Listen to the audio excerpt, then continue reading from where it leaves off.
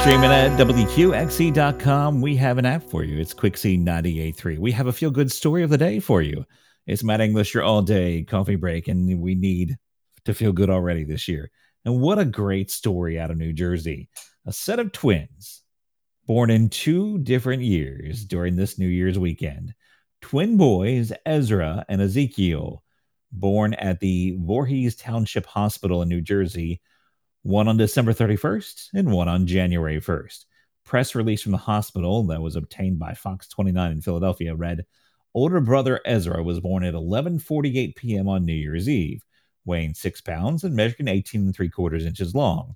The statement continued, slightly younger brother Ezekiel was born at 12:28 a.m. on New Year's Day, weighing 4 pounds and measuring 17 and 1/4 inches long. So they've got birthdays in 2 different years. That's just the coolest thing. I don't know what the first baby was born around here, but happy birthday to all the actual birthday to all those brand new year babies.